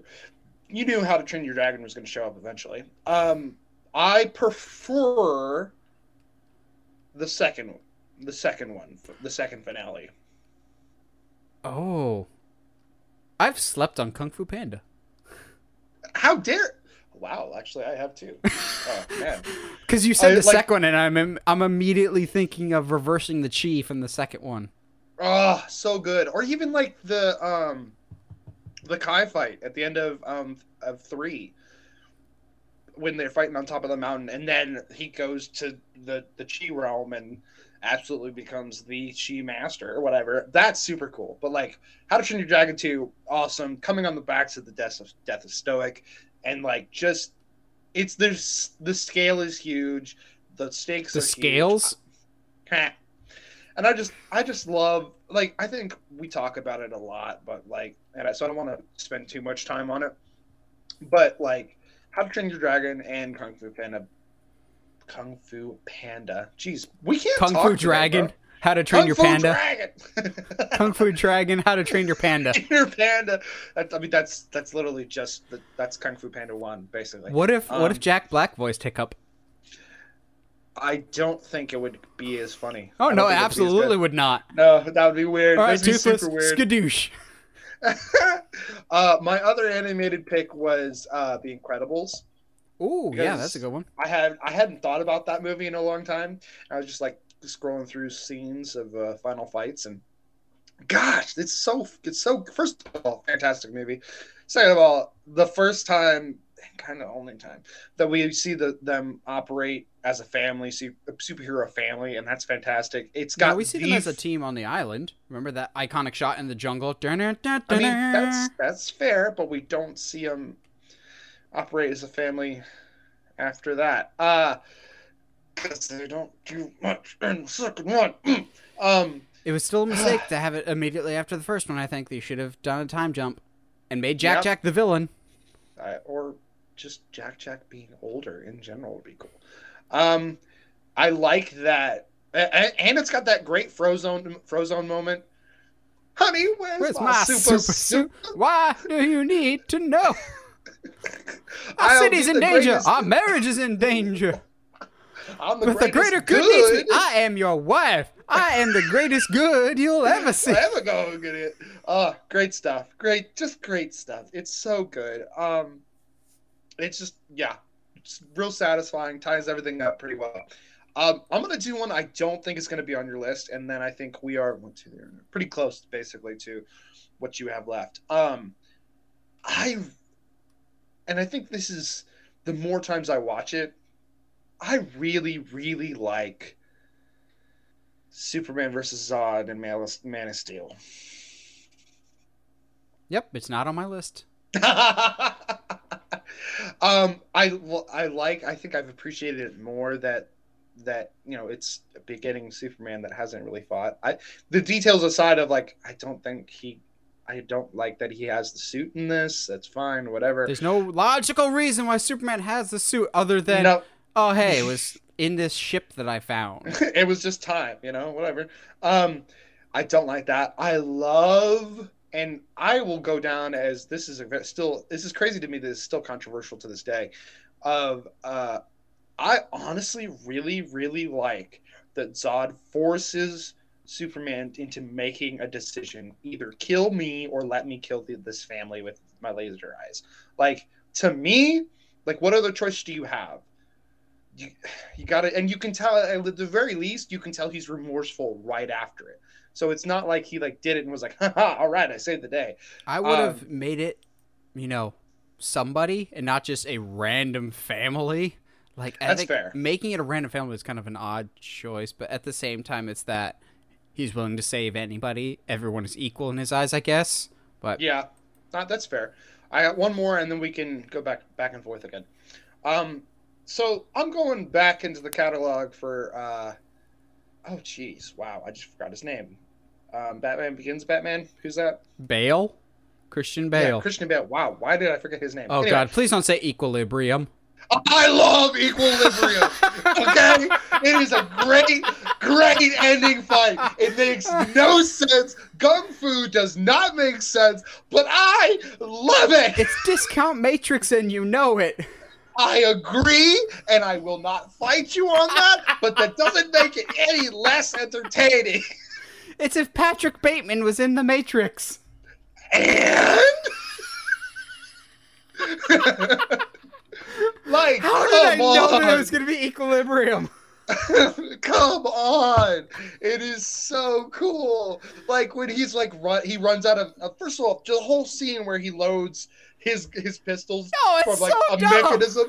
It's so cool. It's stupid, but it's so cool. And into the whole katana fight that happens in the last bit room where he slices that guy's face clean off, which first of all physically does not make sense, but it doesn't stop it from being pure sci-fi nonsensical cool. How did I know? Now I'll fight you on this. There's a reason that no one talks about Equilibrium to this day. It's because they're not friends with me. I will talk about Equilibrium all day. No, this is genuinely, I think, the first time you've talked about Equilibrium on the podcast, or ever. I didn't even know you had seen this movie. Oh, come on. Oh, it's so good. It's a movie that exists, I'll say that. Whatever. You know what? I'm going to go watch it on my own. Oh, man. Where would you even find it now? I believe it's on HBO Max. until it moves to Peacock for a month or so. Something, yeah. I think that's why I thought about it, because I saw it randomly on some list of like, hey, this is available, like newly added or something like that. And I was like, oh, I haven't seen that in a while. Yeah, it's free to watch, and you will know why. It's okay. You know what? It's Matrix without the green tint. Which is very odd to me, but like, as cool as at least the first Matrix is, I wouldn't put any of the final fight on this list. It's like, it's fine. It's a thing. Yeah, Matrix has never done it for me. It's cool, I guess. I mean, I wish I could put the gun battle in the lobby on here, but that's not a final fight. It's a cool fight, but whatever. Yeah, technically the final fight in the Matrix, isn't it the subway fight with Mr. Andy? Yeah. With Agent Smith and Drew Scar. Yeah, it's okay. It's cool. I love visually. It's fun. It gets the job done. Whatever. Yeah. So I've got a bunch of one-on-one fights before I get to my last one. Let's get Josh less heated than Equilibrium. Let's even out his Equilibrium with one that we'll agree on. Creed 2. Yeah, that's a great one. Uh-oh. Creed 2. Let's go. See, I think the first Creed is great, but it has a weak final fight. Whereas Creed 2 I like better because it's got a stronger final fight. Like, to this day, I don't remember who he fought in Creed. It's the guy that but what's his name? He's a prick, the whole movie. But what's his name? He's like super British or something, and he like punched him.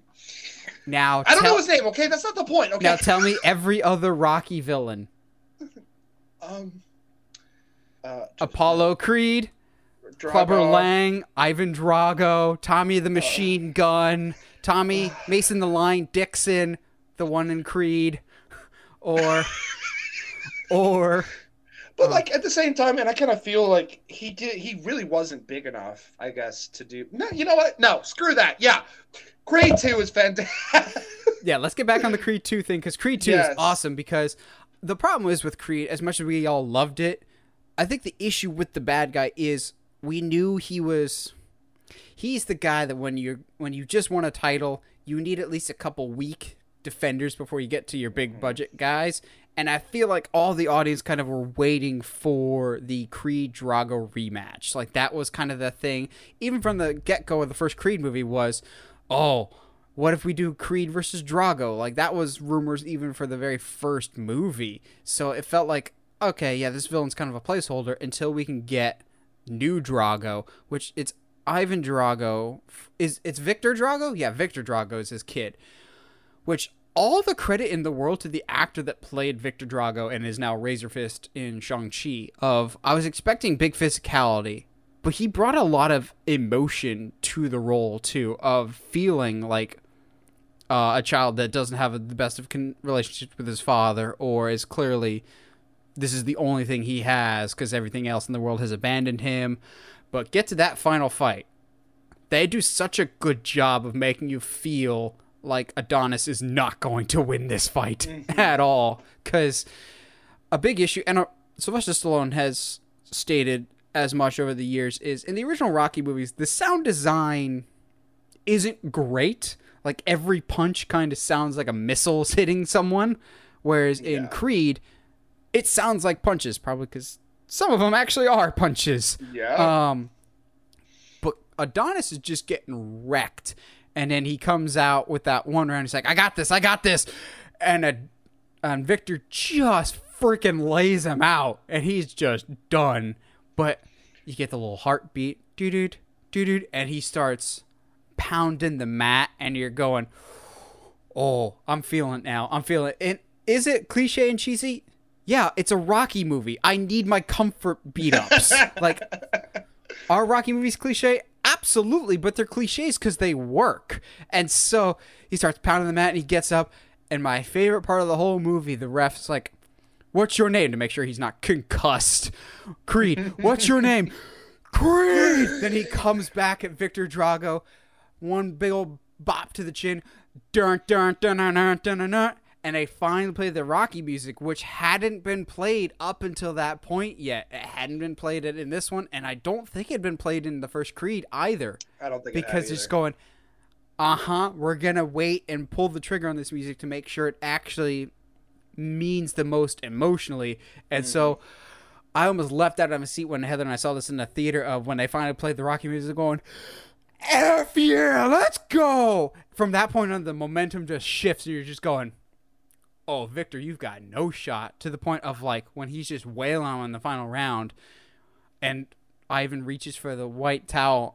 You can kind of see that you're coming going, oh, Drago's throwing in the towel. It's coming full circle. It rhymes like poetry. And you're just going, chill out. Oh, it's so cathartic. It's such a good final fight because the movie, you know he's going to win, but the movie does everything in its power to make you think that, okay, maybe not, type of thing. And then just Drago actually surrendering at the end, just a wonderful touch. I always lose it when at the end of the fight, Victor doesn't want to talk to anybody, but his dad like forces him to hug him. Like, okay, I've been a terrible father, but I think I understand now. They can start rebuilding the relationship. Yeah. There's a deleted scene though in Creed 2 that I'm genuinely mad isn't in the movie, and it's after the fight, Creed goes to see Victor, and he's more or less just like, we good? Yeah, we good. And he just leaves. And then Rocky's there in the doorway, and he sees Ivan, and Ivan kind of just gives him a little nod, like, okay, let's bury the hatchet type of thing. I'm like, why did you cut that? That's a really good scene. But Creed 2, the final fight in that is, that's the Rocky formula perfected.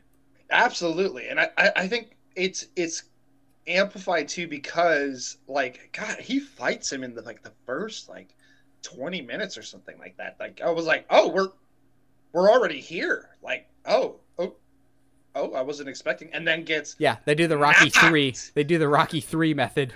Yeah, I was like, oh, okay, all right, dang. I guess, what do we do now? It's the culmination of that, and I think, are they doing a third one? Yes, with Jonathan Majors as the villain, remember? That's right. Michael B. Jordan's directing it. Yes, I am down. I don't care. I don't care what happens. Also, honorable mention to the final fight in Rocky Balboa, because I love when Mason Dixon just pops him a solid, and Rocky just drops to the floor, and he gets that internal monologue like, what are you always telling the kid? It ain't about how hard you hit. It's about how hard you can get hit. Get up.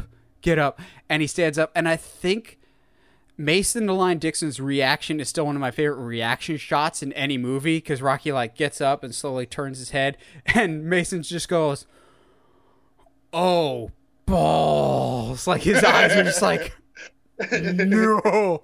You don't think Rocky's going to win, and he doesn't.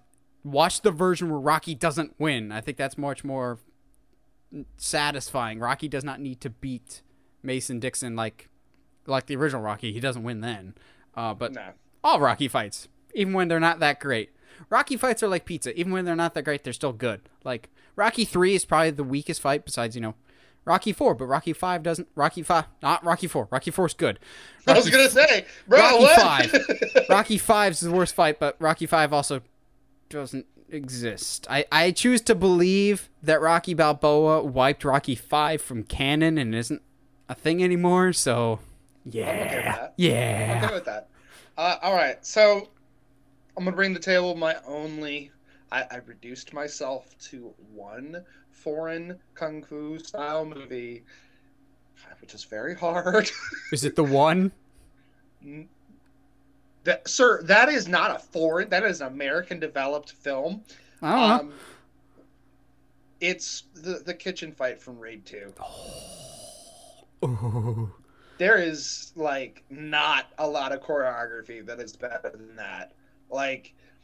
By the time they takes place in a completely white kitchen, and by the end of it, you can visually see there is a fight that's happened here, because there's blood everywhere. And just seeing two guys who were definitely equally matched skill wise, just completely gloves are off, let's go. It's so good. And There's a lot of stuff in the Raid 2 that, I mean, they try to put a story in to kind of like give you reasons to go from fight to fight. There's a hallway scene with a guy that like wields only hammers, like from the hardware store, and it's terrifying. It's just the kitchen fight from Raid 2 is fantastic. It's hard to describe without somebody having seen it. But like I've reduced myself. It was very hard to pick only just one. But like, cause like Ong-Bak 2 should be in there. Like, there's so much. Drunken Master 2.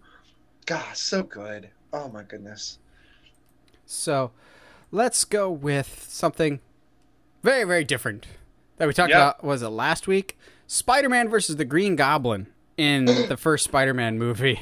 Is that one of yours too? Yeah, I love it. This one is like thing about that movie that I like. This is one of those like actually kind of uncomfortable to watch fights. Yes, because like it's very, very brutal and very one-sided.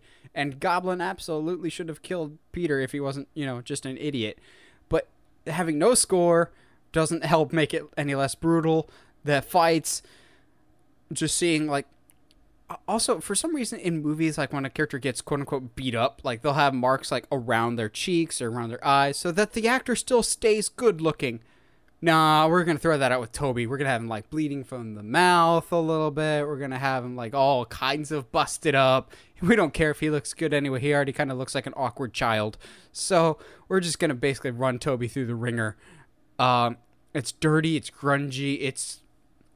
It's brutal to watch, honestly, and not a lot of comic book movies get that level of brutality.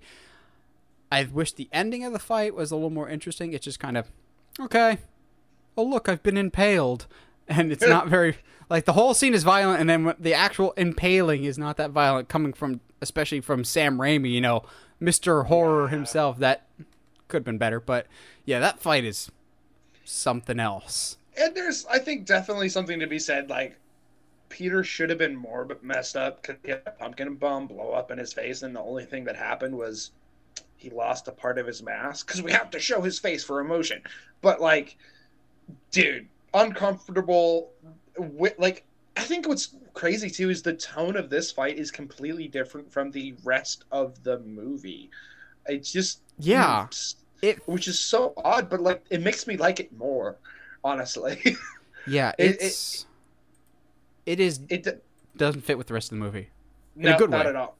And definitely the best way possible. I mean, the only other like fight that I really enjoy in this movie is when he's in the burning building and having to dodge, like not get burned alive, but also dodge like bladed pumpkin bombs. Like that's so cool. Although, like.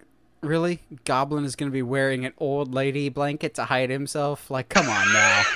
I mean, Toby's Spider-Man is kind of stupid sometimes, so you gotta give it to him a little bit. Yeah. So, I'm going to talk about another one that I know Josh just watched recently. And I make fun of Revenge of the Sith for being way too long of a fight. But I'll give a pass to this, absolutely, because it had been a decade worth of build. And also, they at least changed the locales, and there's reason for why the choreography is the way it is. And it's the final fight between Harry and Voldemort. Yes! That, I think, keeps it visually interesting enough. Moving it from location to location, it's pretty evenly matched, which, probably shouldn't be. But you get some interesting stuff. Like, I like the part where Voldemort is more or less like kind of letting his robe do the fighting for him. They're almost like Doc Ock tendrils. I think that's cool. Fighting in the courtyard is a good step. I appreciate that it's across different places, but it's intercut with Harry and with Ron and Hermione to kind of break it up. But those are the only two things happening. It's not like Phantom Menace where we're hopping around a whole bunch of other places. The only thing I have issues with the final fight between Harry and Voldemort is that scene where they're at like the edge of a cliff somewhere, and Harry's just like, let's finish this how we started, Tom, together. And they dive off the side, and they're like touching each other's face, and at one point their face becomes one face. I'm going, that looks really wonky, and I don't understand why this choice was made, but The rest of the fight is pretty good, and I appreciate that Voldemort essentially got Thanos snapped away before it was even a thing. Like, he straight up gets disintegrated. I'm going, wait, that's the Thanos snap effect. Marvel. Yeah. It's cool, and I like it's, you know, you have the Neville moment in there. Neville, the actual hero. Stinking cool. Replace everything in Harry Potter, take Ron out, and put Neville in instead. You just hate Ron. That's the only you hate. I don't hate Ron, but Neville is a significantly better character. Ron doesn't grow or change. He's the only one that really doesn't change as a person. He's an idiot when he starts, and he's an idiot when he finishes. I mean, yeah, but he's like okay. They get into the Chamber of Secrets. No. Hold on. He gets into the Chamber of Secrets because he remembers how Harry talks in his sleep, and that means he can speak Parseltongue now. No. Yeah, no. The last one, he like shows that he is like at the end of the day, he's just as smart as the other two. Like, no. No, Ron's an idiot. I like that he's an idiot, but he's an idiot. I mean, yes. I still think my favorite moment from Deathly Hallows Part 2 is when Neville's like, "Have y'all seen Luna?" I was like, "Yes, Neville, go, Neville, go!" You know, that's clearly a thing. It should be. I love that. They definitely didn't end up together in the books, and also it wasn't hinted at all in the movies. Well, you wouldn't. Up until the final movie, they're just like, "Oh, hey, we shared scenes together," and movies like to pair couples off. Want to be together? Does it mean more screen time? A little bit, sure. You know what? I hate you. This is not fun. I don't like this anymore. Sucks when Speaking I'm right. of something that was fun, here we go. Transition, segues. The Ant-Man final fight is easily one of the most final fights in all of Marvel. Okay. I refuse to acknowledge the dance fight at the end of Guardians of the Galaxy. It is the one moment everyone's like, "Ha, get it? Peter Quill's funny, ha." No, it makes Peter Quill shows that he's an idiot. He is an idiot. But to be fair, without Quill, we don't have Endgame. I understand, but that's not okay. We wouldn't need Endgame if we didn't have Peter Quill. Anyway, but Ant-Man is. I mean, come on, a giant throwing like the amount of comedy that they interweave like with this very very intense fight is. I mean, it's pretty par for the course when it comes to Ant-Man, but like when Yellow Jacket's about to get smacked by the giant train, and he's like, "Ah!" and it just hits him and falls off. I was like, "Ah, so yeah!" Good. It's so great, and just like intercutting the whole fight with the perspective that Yellow Jacket and Ant-Man are having, but then also the perspective that his daughter has of just like watching these two very small things like fight on a toy set is peak. It's so good. It's so entertaining. Good scale. Absolutely. So, let's get the other bucket out for this one. My last one-on-one fight. I'm gonna emotionally destroy Josh. We have to talk about Warrior. No. Because, God, you could talk about Brendan versus Koba, but that's not the final fight. And also, that's more of just your traditional Rocky fight, like underdog fight, as opposed to like, hey, let's work through our brotherly emotional issues together.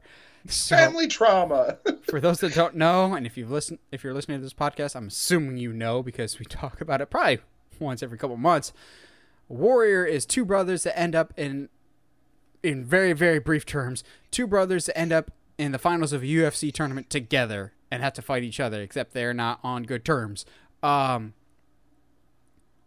love how the fight evolves over time. The first round is just Tommy wrecking Brendan like every other fight that he's been in. Like when he just... Honorable mention to when he levels Mad Dog Grimes with the clothesline and then basically just kills him with two punches and then walks out of the cage. You do that in real world, they lock you up and throw away the key. So Tommy's just wrecking Brendan, and they're sitting in the corner. It's like, yeah, we knew that he was going to do that. He knew he was going to do that. So remember, go for this, and the second round, Brendan pops Tommy's shoulder out.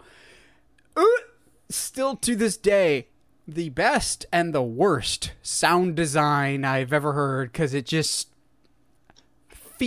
sounds like it's actually happening. And then worse yet, Tommy comes out of the corner, tears in his eyes probably from the pain, like he's going into shock. But what appears to be, you can almost like see the arm out almost. You're going, huh?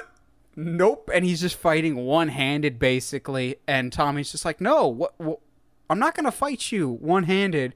And then it gets the emotion of, okay, violence is the only way you can communicate. I'll beat the crap out of you if it gets through to your thick skull. And it's basically just two brothers wailing on each other while working through their issues of like, where were you? Why'd you leave to go with Mom when I stayed with Dad? I thought if I stayed with Dad, I could finally get his love and attention. But no, he still preferred you, type of thing. And they're just wailing on each other. And then Brendan hesitates. He does the little juke, roundhouse kicks to the face, puts Tommy in, is it a triangle? Yeah. He gets him in a triangle, more or less. He's about to pop his other shoulder out. He's like, tap, Tommy, tap. I love you. And then it's the catharsis that comes through it. It's such a good fight, but not even just the emotional complexity of it. The fight itself is real good. You want to see Tom Hardy powerbomb someone repeatedly that it becomes a little uncomfortable, but not like overdone. Like the fights in all of Warrior feel very real. And like, okay, whoever your consultant was not paid enough, because there's a level of authenticity to Warrior of the submissions, the attacks. It feels very calculated and purposeful in how it works. Like, I appreciate that Brendan never wins any of his matches via knockout. All of them are submission because he's not strong enough, or it's not his game. Yeah, it's not his thing. He's not as good at it. Whereas Tommy is a beast. All of his wins are knockouts, which, fun fact, that's because Tom Hardy had no mixed martial arts experience, so they had to Goldberg him of basically teaching the bare minimum, which includes knockouts, which is why all of his fights are super, super short. Whereas Joel Edgerton actually did have MMA experience, which is why he was allowed to have the long fights. It works for the story, but also he had more experience and could actually pull off the stuff. Granted, there were stunt people, but the Warrior final fight will always get to me. It's so well done. So well done. But it's always interesting to me too that Tommy is a character. They kind of set him up as this ultimate wrestler kind of guy with the record that he had as a kid, and then he just punches people out the whole movie. That's all he does, and to that extent, I really appreciate it. Yeah, it's a great, like, one of the best fights. Still gets me to this day. When Brendan hits him with the I love you, like, heart-wrenching, like, fantastic. The music in that scene. Ooh. The Nationals About Today is still so good. I think, didn't you accidentally play it in the car on the way to to Orlando or to go eat or something like that? Probably. And both of us were like, oh. No, that's still in my music rotation to this day. Absolutely. So I got one more. You got one more? Or you got two more? I got two more. I'm gonna do one that you will not see coming from me, and then one that kind of makes sense. Both Marvel. No matter my opinion about Civil War, that final bit where it's Tony versus Cap and Bucky is just so good.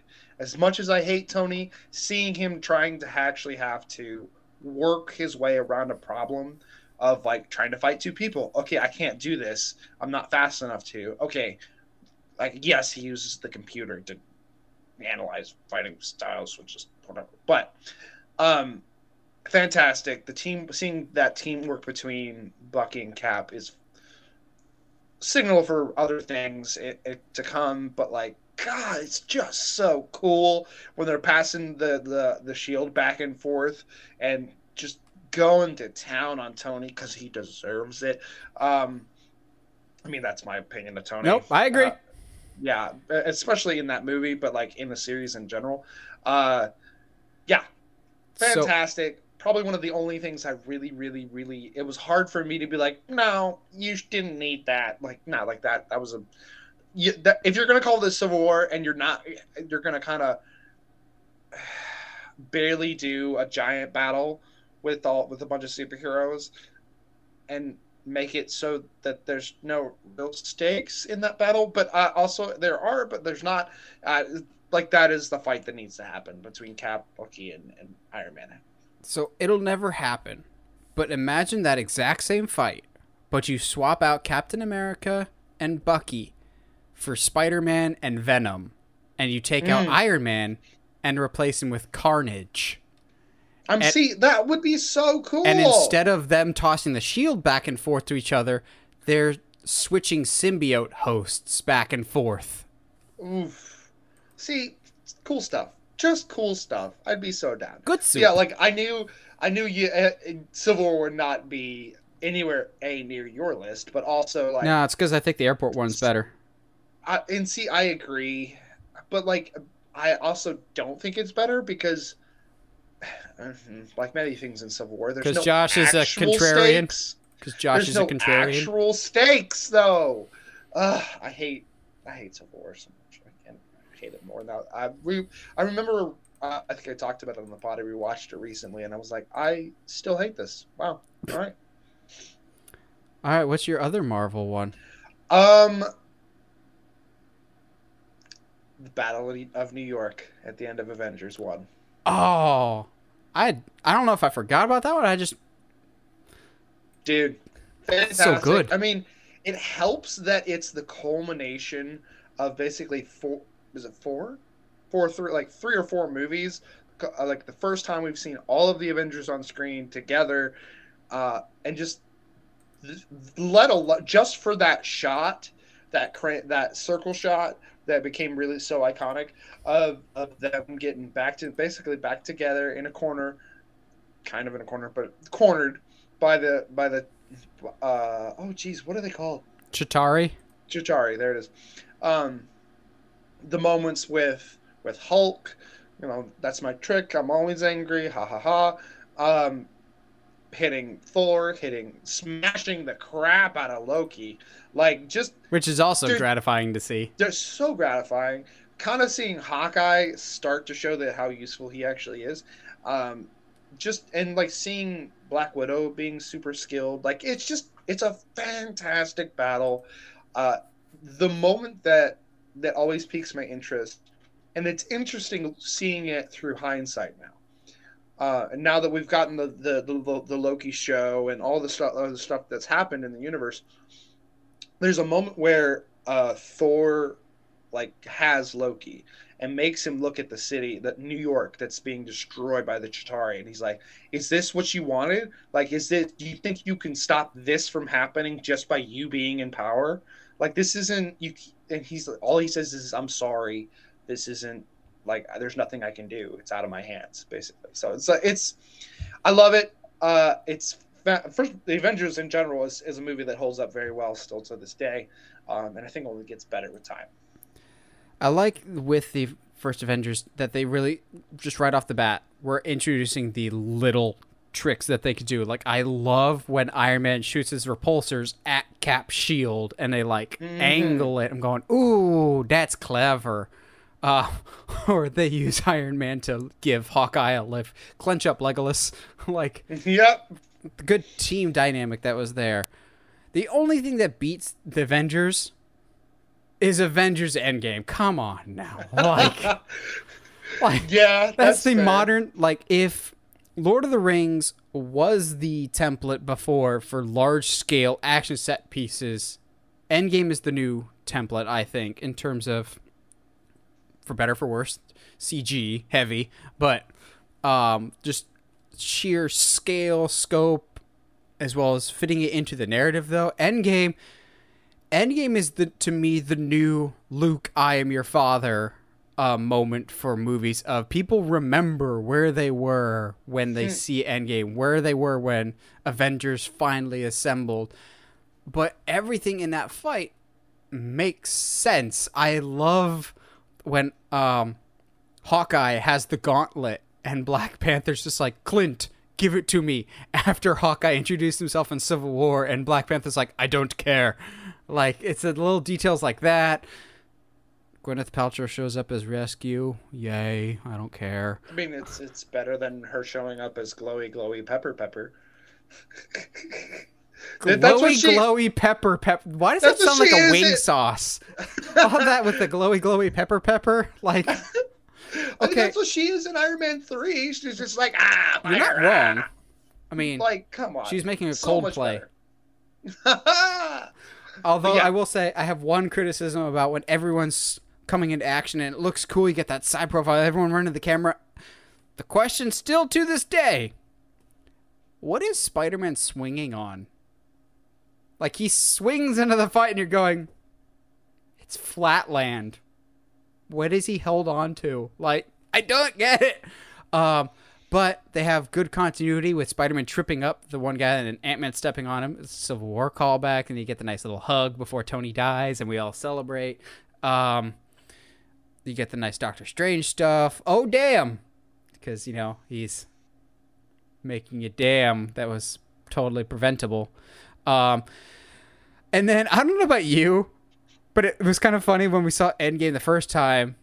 The energy in my theater kind of went out a little bit when Captain Marvel showed up. Like, everyone's doing their thing, and then she comes, destroys the ship. We're like, oh, that's cool. And then she starts fighting Thanos, and everyone just kind of loses interest pretty quick. Yeah, and then Thanos just hits her with the gauntlet, and everyone's like, yeah! There we go. That's a little mean, but it's kind of true. For a moment there, it looks like she's just going to come out after all this work and all this pain, all this, you know, planning, everything. And she's just going to come in and boink him, and that's it. And it was like, don't do that. Don't do that. Like, she just Super Cena, basically. Yeah, I was like, get out of it. No. Ugh. But, yeah. And then they have the great, look, we have all these female superheroes moment. Yeah, which is cool. But all of them just happened to be by each other in that moment. Like, it felt so fan servicey of like, hey, look, we do have female superheroes. Ha ha ha! See, and look, they're all working together. Ha ha ha! Like, it's hard to be like, no, they didn't need that moment because it's a great moment. Don't get me wrong, it's a fantastic moment in that whole sequence, but it does kind of feel very much like, see. We have all of these different kinds of heroes. See, which is ironic that like literally 45 minutes ago you killed off one of your first female heroes, and then completely botched her movie, and then dude, but whatever. The Endgame fight, fantastic stuff. So you're just gonna remember that for the rest of your life, and that's essentially just what you want from a final fight. It's a good, I don't know, end to the story for that first 10 years of Marvel, which is just crazy to think. 10 plus years, 11 years when that came out. And I'll say, I don't know where Marvel goes from here, but it's going to be hard to get back to that level of excitement. I know it's going to take time, but it makes me curious. Like, okay, you have Endgame. How do you top that, if at all? But then again, Marvel has shown us don't doubt them, so I'm sure they'll think of something. But any other last minute thoughts there, Josh? Nah, man. I mean, I think what's interesting is like just from us talking a little bit, I keep remembering other fights, like the final fight in Real Steel. Shout out to Real Steel for being. We might be getting a sequel finally. Finally, like a movie that we didn't realize was going to have that much heart. But gosh dang, I love me some Real Steel. Did you see that in theaters? I might have actually. I did. I know I did because my dad and I saw it with low expectations. We're like, that was good. Like, oh, this is gonna be absolute garbage, but it ends up being like one of the best. Honestly, to me, one of the best fight movies out there. Yeah, I've learned to stop doubting Sean Levy a very long time ago. Like, I love Real Steel. Free Guy was surprisingly good. Night at the Museum doesn't get talked about enough. I just enjoy Sean Levy. But what are your favorite movie fights? It could be either one-on-one, they could be huge epic fights like Endgame was. Let us know in the comments below. We always like hearing from you guys. And as always, if you like what you see and want to see more, you have two options now. You can either watch us on the YouTube channel, or you can watch the full podcast on Spotify. We now have video podcasts on Spotify too. That's a new feature they just rolled out. So if you want to check us out on Spotify that way, you can absolutely do that. Or you can listen to us on Spotify, iTunes, Google Podcast, or again on YouTube. And as always, stay sharp with you guys and gals.